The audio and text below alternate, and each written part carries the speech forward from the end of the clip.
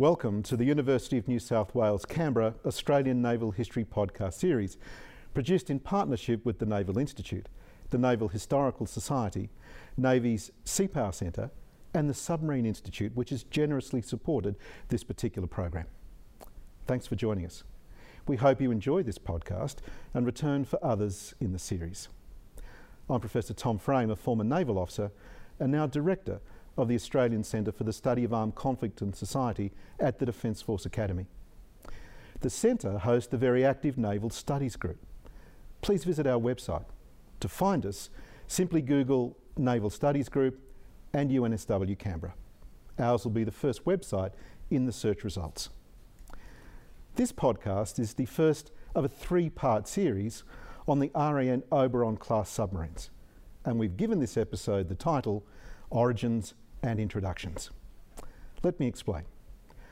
One of Australia's most important and successful naval acquisitions were 6 Oberon-class diesel-electric submarines.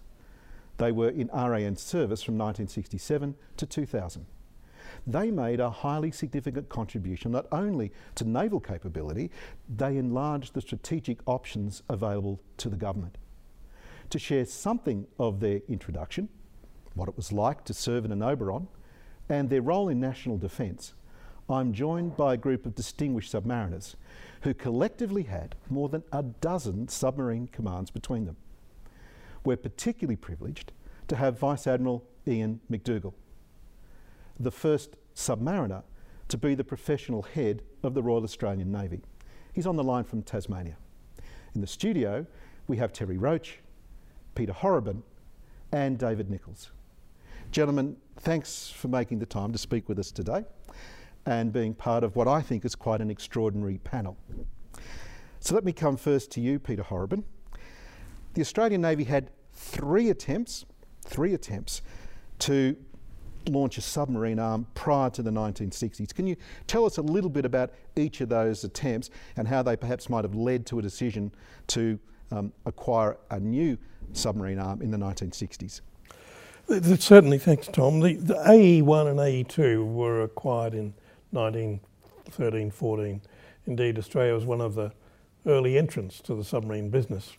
Sadly, AE1 was lost in the Australian fleet operation against the German High Seas Fleet, German Pacific Fleet near Rabaul. And still not been found. Not been found. Indeed, Peter Briggs, we mentioned earlier, is still looking for it, or leading a team to look for it. AE2 was the first Allied submarine to transit the Dardanelles and did so as the Anzacs were landing at Gallipoli in 1915. Sadly, very few Australians even today know that story.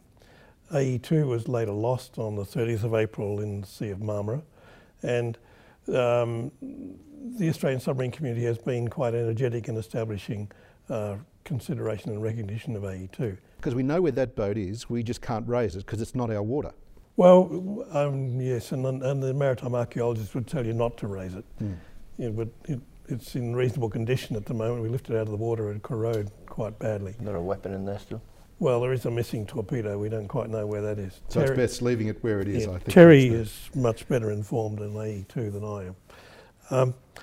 The J-class submarines were acquired in the latter stages of the First World War, and there's a bit of a question of whether that was a nice gift or not. They were not particularly successful and had a number of material defects. There were 6 J-class submarines, and one of them still serves as a part of the fittings of the Sandringham Yacht Club, where there's the hull is there as part of the seawater protection, I suppose. Why were they decommissioned? They were just because we didn't need them after the Great War? The war had finished, the economy was starting to sag, the Navy was reducing in size, so numbers of sailors, not enough dollars or pounds to keep them operating, and they were materially not robust ships. They were materially difficult to operate.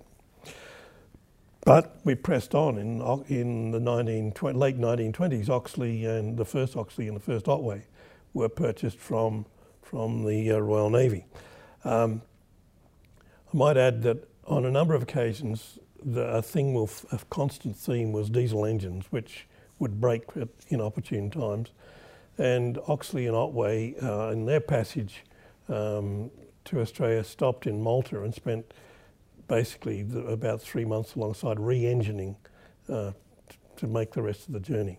What did we buy those submarines for? Was it fear of the Japanese, the Germans, or all good navies have submarines, we must have some? I think all of the above. I'm not sure what the specific reason for buying Oxley and Otway. We're also very firmly under the guidance of the Royal Navy at that stage. The First Sea Lord sort of coughed and Australia jumped to attention, so or the Australian Navy did. So we were very much guided by what the Royal Navy perceived as what a good colonial navy should look like. In the 1950s, there was this talk about having clockwork mice. For those who are our viewers who've never heard this expression, clockwork mice or mouse, what does that mean in the submarine community? It's in the Australian context, it's steering out of Sydney Harbour and diving and steering south until Wednesday night at 180 feet and then turning around and steering north till Friday lunchtime, allowing the fleet to ping on you. It's the sincerest form, the most realistic form of masochism I can think of. You're the constant target of surface ships and aircraft, all of whom at about 10 o'clock on Friday mornings tell you that the serial's completed and they all charge up over the horizon at 300 knots if they're in the air or 28 knots if they're on the surface. So I'm picking up that this was not exactly enjoyable work and that it... Not our favourite pastime, I don't think. It's certainly not mine. So clockwork mice, we've cleared away that term, that's good. But what about these T-boats that came to Australia in the 1950s? What was their role? They were the original clockwork mice. The Royal Navy provided 3 or 4 T-class submarines based in Balmoral. They're based actually in HMAS Penguin. And they were remarkably good at barbecues. Remarkably good at barbecues. And you're going to have to help the viewers with that one as well. That was my prime reason for joining submarines. I joined a submarine called Taper as a cadet and discovered that I was the only one with a naval uniform on board this ship. The First Lieutenant wore a sarong, which was... It was a little casual. I'm picking that up from it. It was a little casual. Right. So the idea of pirate rig, as the Brits called it, was very trendy. These submarines were, when I say barbecues, they were a lot of Brit families based in Australia, so their social life was with each other, more so perhaps, as any deployed group would be. And they...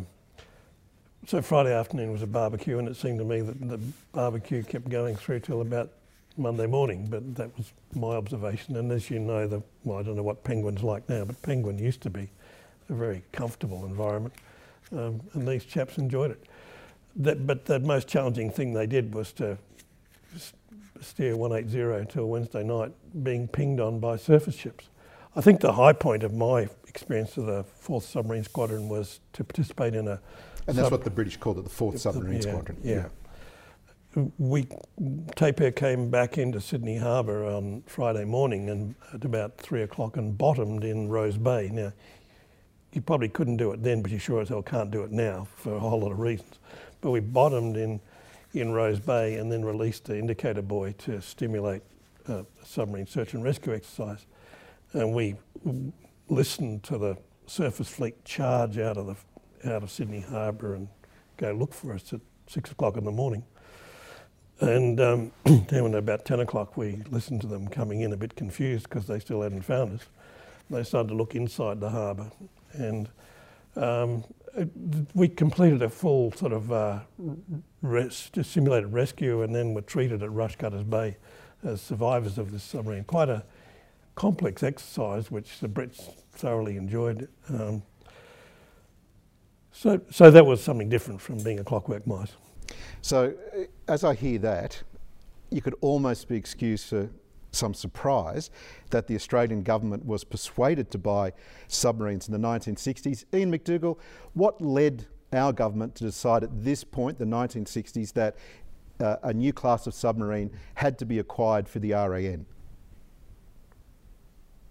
Well, I mean, at at the end of World War II and the beginning of the Cold War, where there had certainly been an appreciation of the effectiveness in submarine warfare.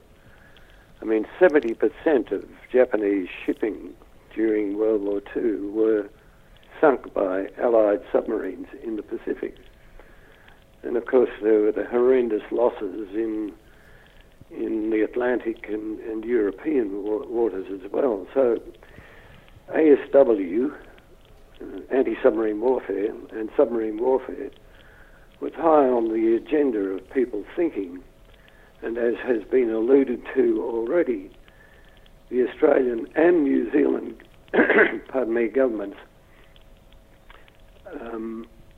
agreed to pay £15,000 a year to have Royal Navy submarines based in Sydney for anti-submarine warfare training.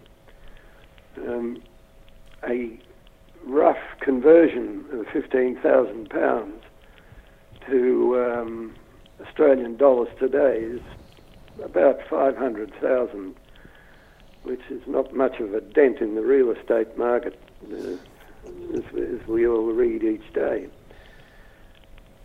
And so we reached a point where we were living off these renter subs on the cheap. But the Royal Navy decided, or rather the British government decided, that it was withdrawing to west of Suez and European operations, and therefore could no longer sustain the British 4th Submarine Squadron in Sydney. And so if we were to continue anti-submarine warfare training, then it was necessary to do something, and the something became the Oberon project, which passed through government with commendable speed, and the package included training for Australian sailors to become submariners, and the first batch was sent in 1963, bearing in mind that the first Oberon for Australia to be built at Scott Shipyard on the Clyde was to be delivered in 1967. So it was a short time frame to train up for the 6 submarines about 300 young submariners.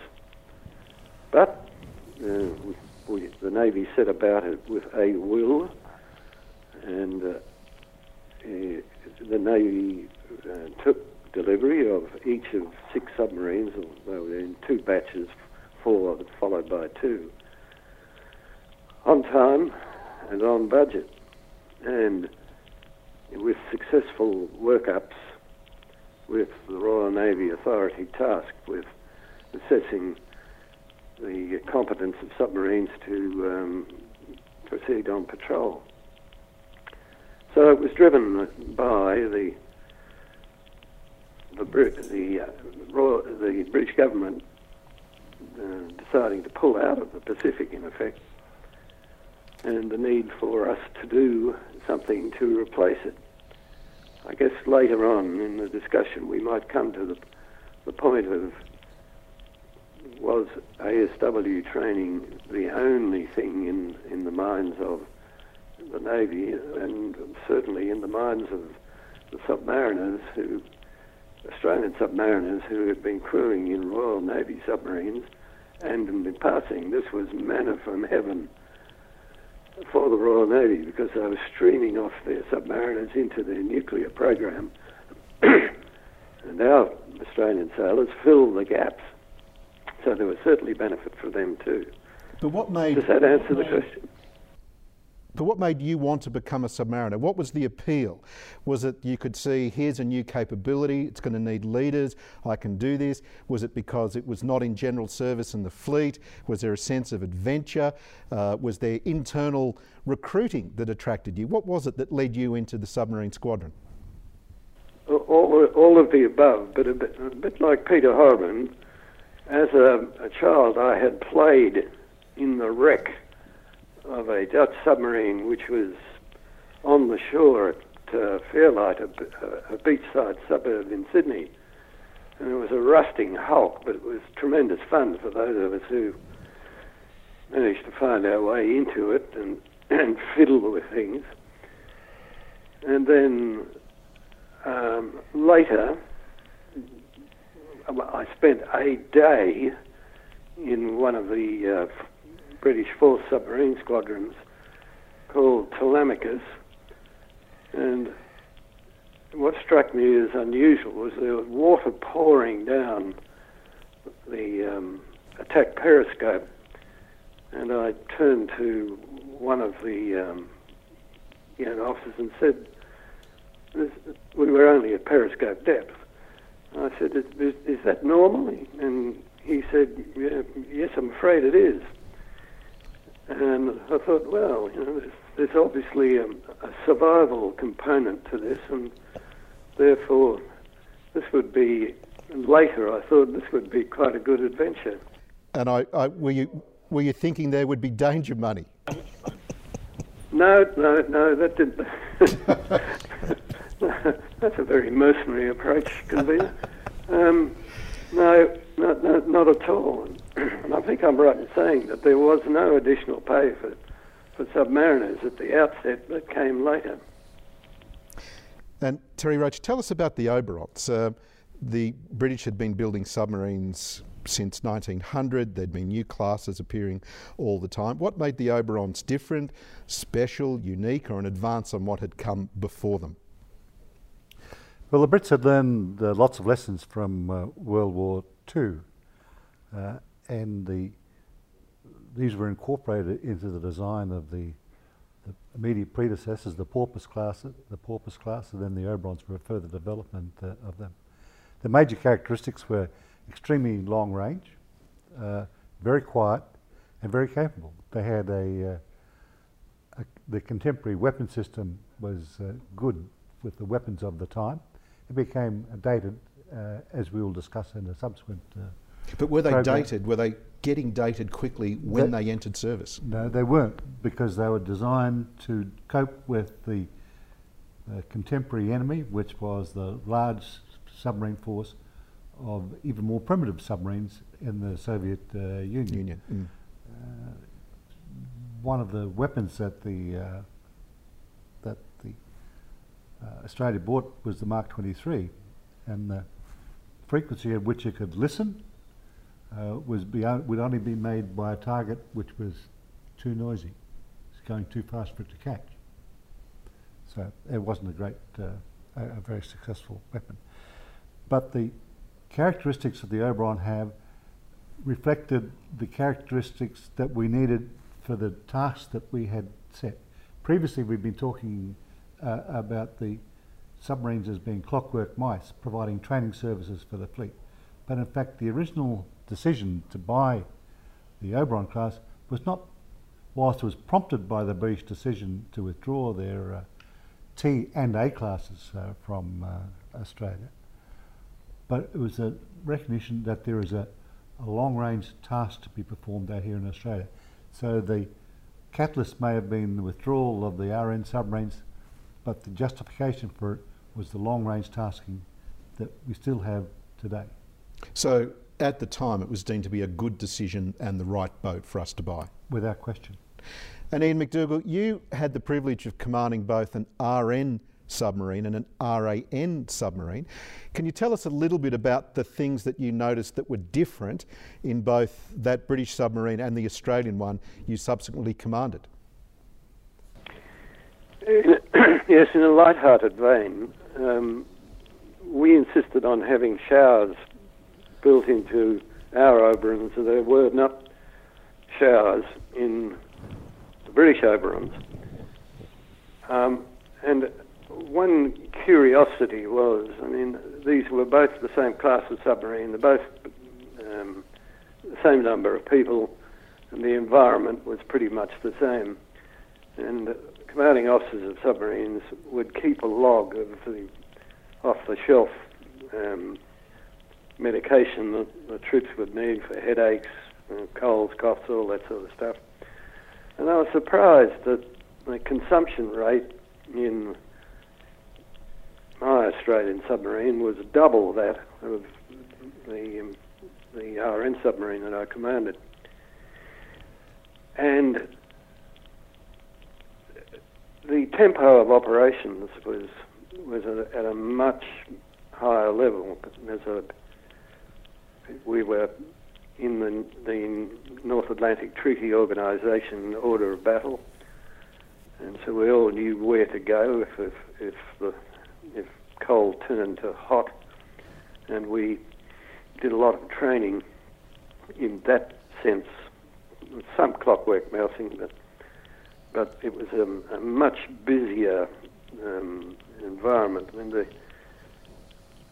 I think at that time the Royal Navy was less risk averse than we were, because not long earlier we'd had the terrible experience of the Voyager tragedy, and the Royal Navy had not had a similarly serious event, and so their notion was to train in peace the way you intend to fight in war.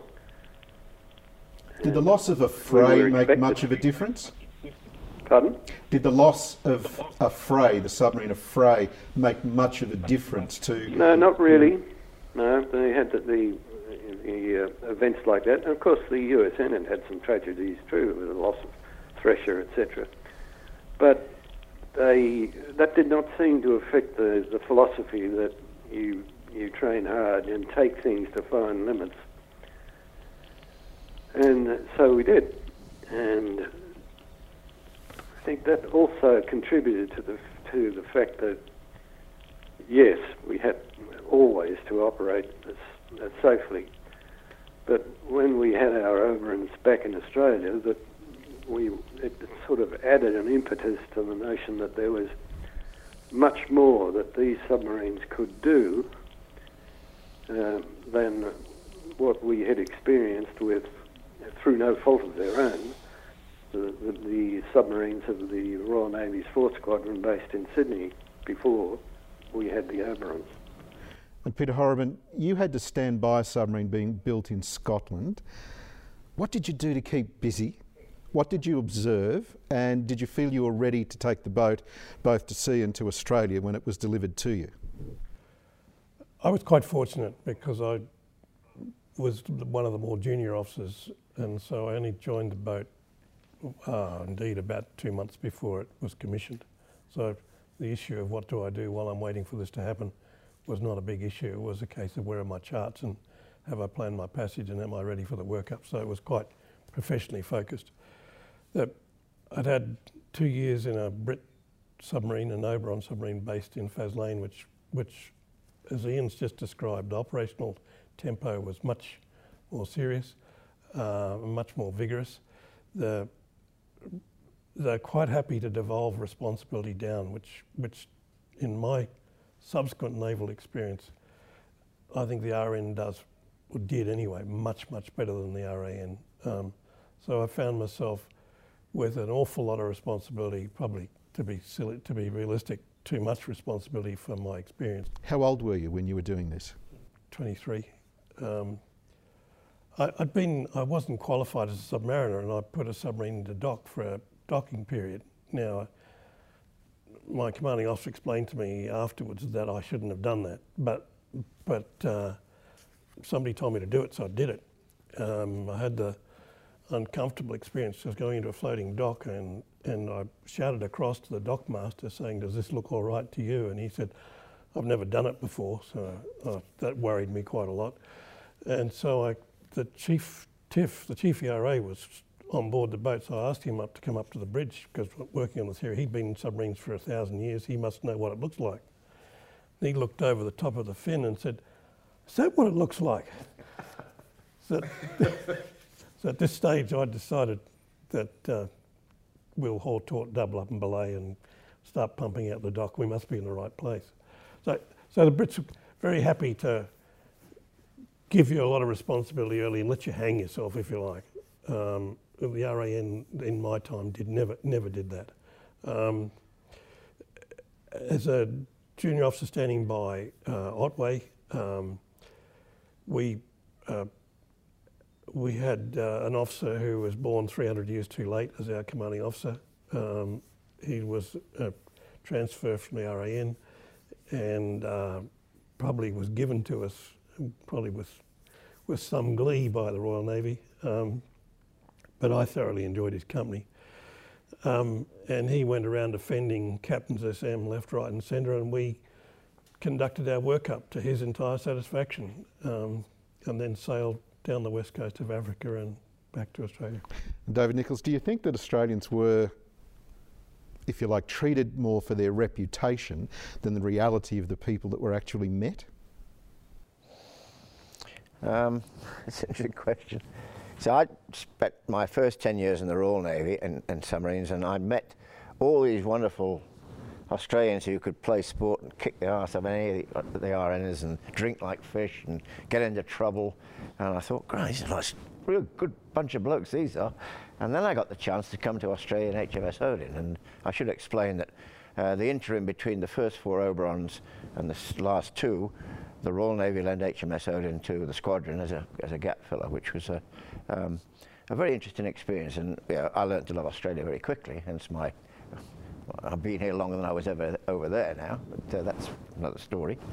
I think what Peter said about the responsibility that the RN gave people was true, and it did lead to some difficult situations, which you may or may not always hear about.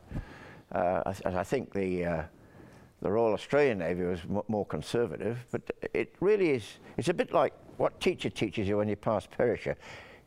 Perisher being, tell us about Perisher. Perisher Is the commanding officer's course. Right. And it's done in England. Well, in our days it was done in England. And there's a misconception that teacher teaches you how to drive a submarine. That's not true. You wouldn't have got on the course if you didn't know how to drive a submarine. What teacher teaches you is your limitations, taking into account the material state of the submarine, the training state of the crew, and of course you do have limitations, and you put those together and say, well, I'm prepared to go this far. So you give responsibility to people based on the sort of things that teacher teaches you. And if you've got a good crew and people who are experienced, you'll let them do more than if you've got a crew that are not so well trained. So that's the sort of responsibility a commanding officer has in terms of executing his command at sea. But Australians weren't more or less considered better or poorer than their English counterparts? We had to pass exactly the same Perisher with exactly the same observations from teacher. The guys that went to UK early and did their training over there and did their Part 3s, which is the practical qualification course for all submariners, and they did a lot of it on RN submarines, were exactly the same positions as their RN counterparts. So there was no, in my view, differentiation. But the natural characters of Australians, being away from home and being larrikins, a lot of them, being outgoing and bloody good at sport, you'd find that all the sports teams in the submarine arm in the UK would have heaps of Australians in them because they were good. And Ian McDougall, when A1 and A2 came to Australia, it was a great feat just to get the submarines to Australia. Were there any noteworthy incidents in the Oberons being delivered to Australia? Because times had changed, the boats were more reliable, but it was still a very long way to come. It was, and there wasn't a repeat of the difficulties of getting earlier classes of submarines from Britain to Australia. I mean, minor issues which involved getting spares to each of the ports of call. There's a lot of myth about the activities of submarines on their way home from the United Kingdom. I can only speak from personal experience of the first, which was Oxley, where briefly en route from Portsmouth to Bermuda we had an outbreak of what seemed to be mumps. We didn't have a doctor or any qualified medical personnel. So a signal ahead to the resident naval officer, that is Royal Navy, in Bermuda, saying, I have the following symptoms, request advice, and the advice was, give the patients the juice of a fresh lime if mumps symptoms will be aggravated. Fresh lime trees growing in submarines, not the norm. And did one really want to aggravate the symptoms? So we left the mumps patients in Bermuda and went on to Jamaica, where many of the troops thought that mopeds were a lot of fun, but unfortunately they didn't run truly on alcohol. So there were quite a few injuries. We left a batch of them in Jamaica on to Panama. And by the time we got to Honolulu, we had to have a bit of a head count to see if we had enough people to get back to Brisbane, our first arrival port in Australia. Fortunately, the mumps patients turned up and some of the moped injuries, and we did have enough. But there was a lot of mythology, too, about others, other Oberon, I'll use the word antics, en route. I would have thought, though, that mumps and mopeds would be enough to go on with as far as anecdotes are concerned. Terry Roach, can I ask you, most people have seen World War II movies of submarines, and life on board looks pretty tough. There were a lot of things about the Oberons which were probably inspired by World War II boats. What were they like in terms of living conditions, both for officers and for sailors? In broad terms, they were considerably better, but still pretty primitive. Perhaps the biggest advance was that there was enough bunks for everybody, and that people normally didn't have to hot bunk. That is, to share on a sequential basis the use of a particular bunk. During the delivery voyages, there was a load of weapons which would restrict the number of additional emergency accommodation which could be taken up in the torpedo stowage compartment. The RAN Oberons had a better air conditioning capacity, a greater freshwater capacity than the earlier British Oberons, and by comparison with the RNA boats and T boats, they were more comfortable than they were. Did you have sailors, though, come on board and say, I'd like to be a submariner, and 2 days later they say, I just can't cope with these conditions? Was there a kind of rigorous screening process to find out that, look, people really weren't suitable for the, if you like, the habitability of the boat before they became submariners? There was a screening process, and at that time, all of our submariners are volunteers, and I believe that's still the case, that all the submariners are volunteers. If somebody really doesn't want to be there, you accept that and tell them, because they have to have an acceptance of the rigours of life on board and the self-discipline to be able to adapt to those rigours and to live them. If they can't do that, then they're no good to you or themselves. So in my personal experience, I only ever came across one individual that said he really didn't want to be there, and so we waved him goodbye without any qualms in either direction. And what was the longest period of time that people would either spend dived or away from a harbour? Well, in some of the patrols, and one I did in particular, was around about 47 days from one port to the next, of which 45 of those were dived. That's probably typical of most of the experiences of the officers and sailors that are here. It sounds like it's a long, and it is a long time, but in fact the routine and the demands of work are such that your time is fully occupied, and you have the intervals of at that time the 16mm movies, and watching somebody trying to get the machine to work satisfactorily.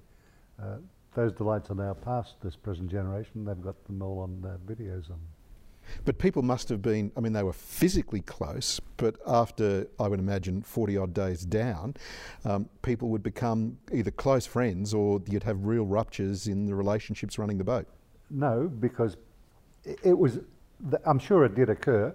I never saw any manifestation in terms of physical fights, but the character and the demeanour of the people that were selected was such that they were able to adapt.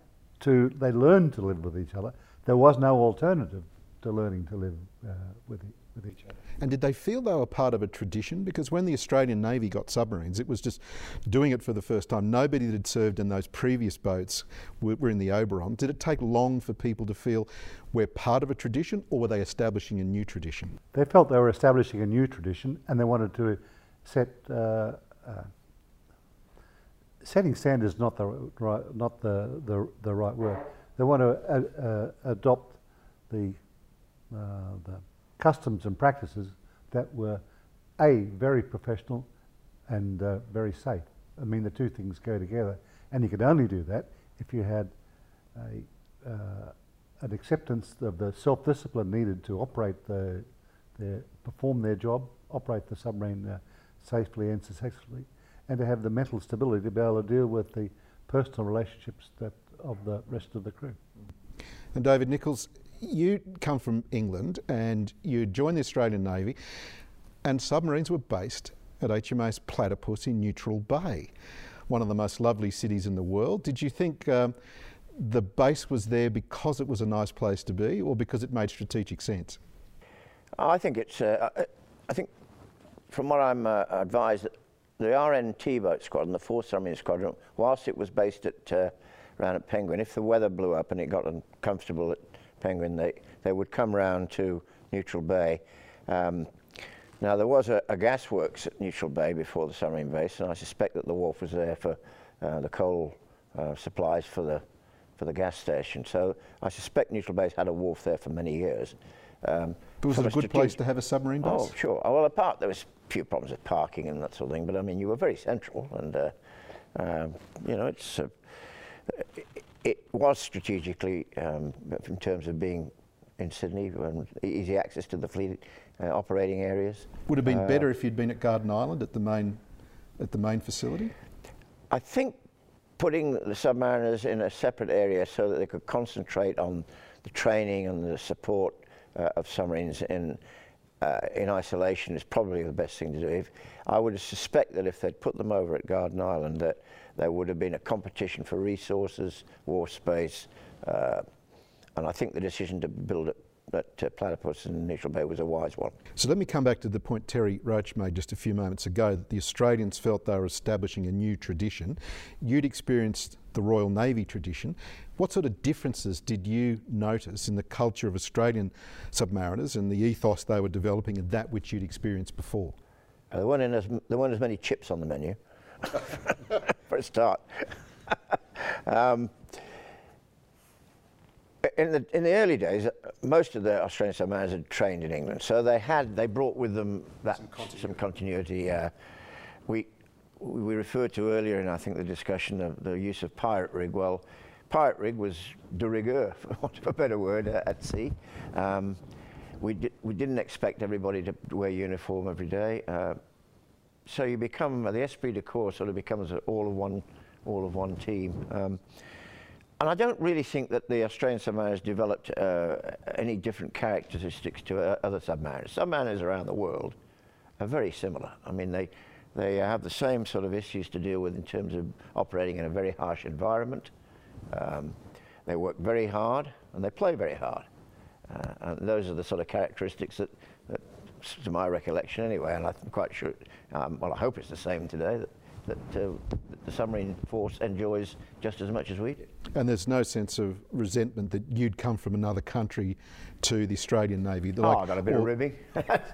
But just what you'd expect of anyone in any profession coming to Australia. And the fact was, I was a ready trained officer with, with a wish to live in this lovely country and bring my children up in it, and I made a lot of friends very quickly. For me, it was almost a seamless transfer.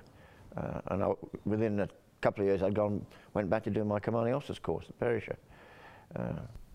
Peter Horrobin, what kind of operations, though, were submarines doing in the period to, say, the late 70s? The Cold War is underway.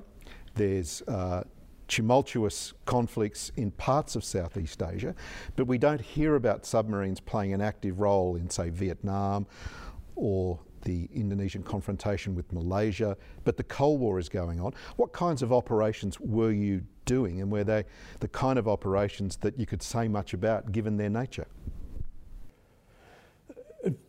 During the 70s, I think the world saw the Cold War got quite warm towards the latter end of the 70s and 80s before it stopped. My impression, therefore, was that the UK was very focused on operations, and that was influencing our thinking, as we've all talked about. Then the Australians were still operating in this sort of ASW training mode, and that was quite frustrating, I think, for most of the submariners. Then the sort of Orion and Atama arrived, and the nature of our operations started to become a lot more professional. So covert surveillance? ISR role is the term they used at the time.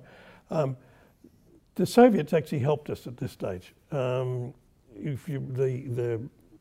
was quite a lot of activity in the Middle East, and the United States was deploying carrier groups to the Middle East, and we were deploying our carrier to join them. And it appeared to me, and I think you were on board at the time, that in fact the Soviets were using the workup of Melbourne as a training run to work out what the American carrier operations were going to be, so they could actually get inside the carrier ring. So as you know, we had company for Melbourne's workup during 1980. We explained that to the fleet commander on several occasions and got told that we were talking rubbish, and then we gave them the tapes. So it was happening around us, and then I think people, the general trend, the whole of Australia started to think differently, but the submarine community then started to conduct proper ISR operations further afield. So it wasn't boring and it wasn't inactive, but it wasn't a whole lot of stuff that people could see and perhaps appreciate, as they might say, with surface operations. It wasn't boring. It was very, very interesting. But it was not something that you could then roll into the pub and tell your mates about. Yeah. Well, you shouldn't have. Yeah. And Terry Roach, the decision was made early to establish the Submarine Command Team Trainer, or SCAT, at Watsons Bay in Sydney. What was its purpose, and where did you find people to staff it? The SCAT was set up so that the submariners could take advantage of the introduction of the simulation training. Both the submarine world and the aviation world have been early adopters of the simulation technology. The SCAT was a precursor of the digital trainers that there are now. It was an analogue trainer. But it means that we could practice a lot of the procedures and tactics in the environment of a trainer ashore without having the expense and the difficulty and dangers of operating a submarine at sea. Indeed, there are some things you can do in the trainers which were too dangerous to do at sea. So you could learn safety operations, particularly in respect of operations in close proximity to surface targets, surface ships. It provided a base for training not only individual operators, but also a basis for training command teams. And indeed, it provided a base to help prepare our candidates for the submarine command qualification course that David was mentioned. Perisher. Yeah. And in that respect, it was a great success. It also provided us with a base from which to expand when we we recognised there was a need to integrate the weapons and sensors to be acquired under the submarine weapons update program. And so it provided a good starting point. Ian McDougall was the initial officer in charge, and I succeeded him. Well, we might finish, Ian McDougall, with you. If you could just look back on the first 10 years of Oberon operations, 1967 through to, say, 77, what would you describe as the main contributions of the Oberons to the Navy in the first instance and the nation in the second?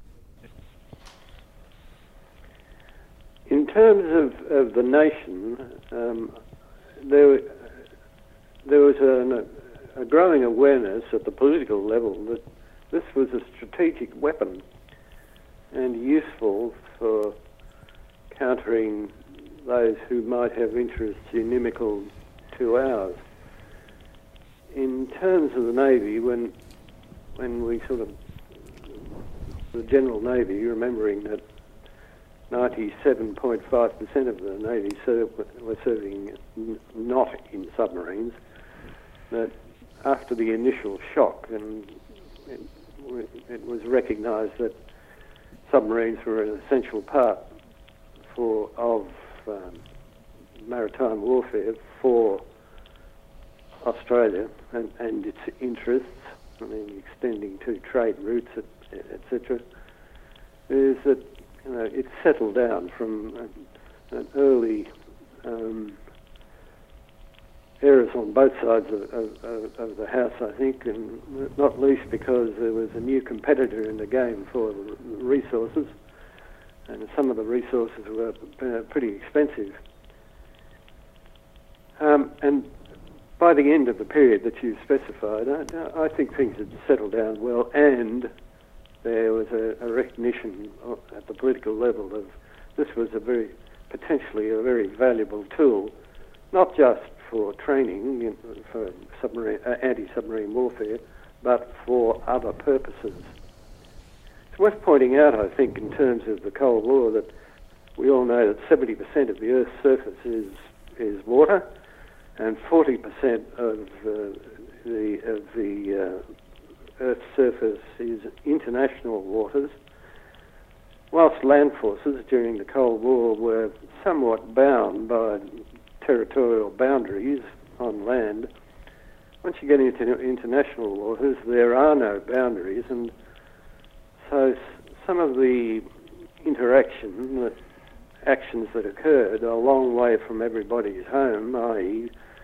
deep into international waters, was a pretty serious proposition. I mean, one mistake could trigger dire consequences for the Cold War, in the worst case, turning hot. So submarines became,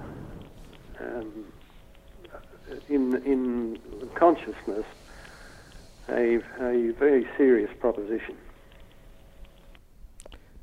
Ian McDougall, thank you. Thank you, gentlemen, for a conversation that's ranged from the national interest to personal leisure.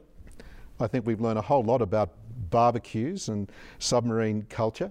And I do hope those who are watching this podcast have appreciated this insight, rare insight, from those who have been in submarines and associated with them for more than half a century. So my thanks to Ian McDougall, Peter Horrobin, David Nichols and Terry Roach, and thank you for joining us.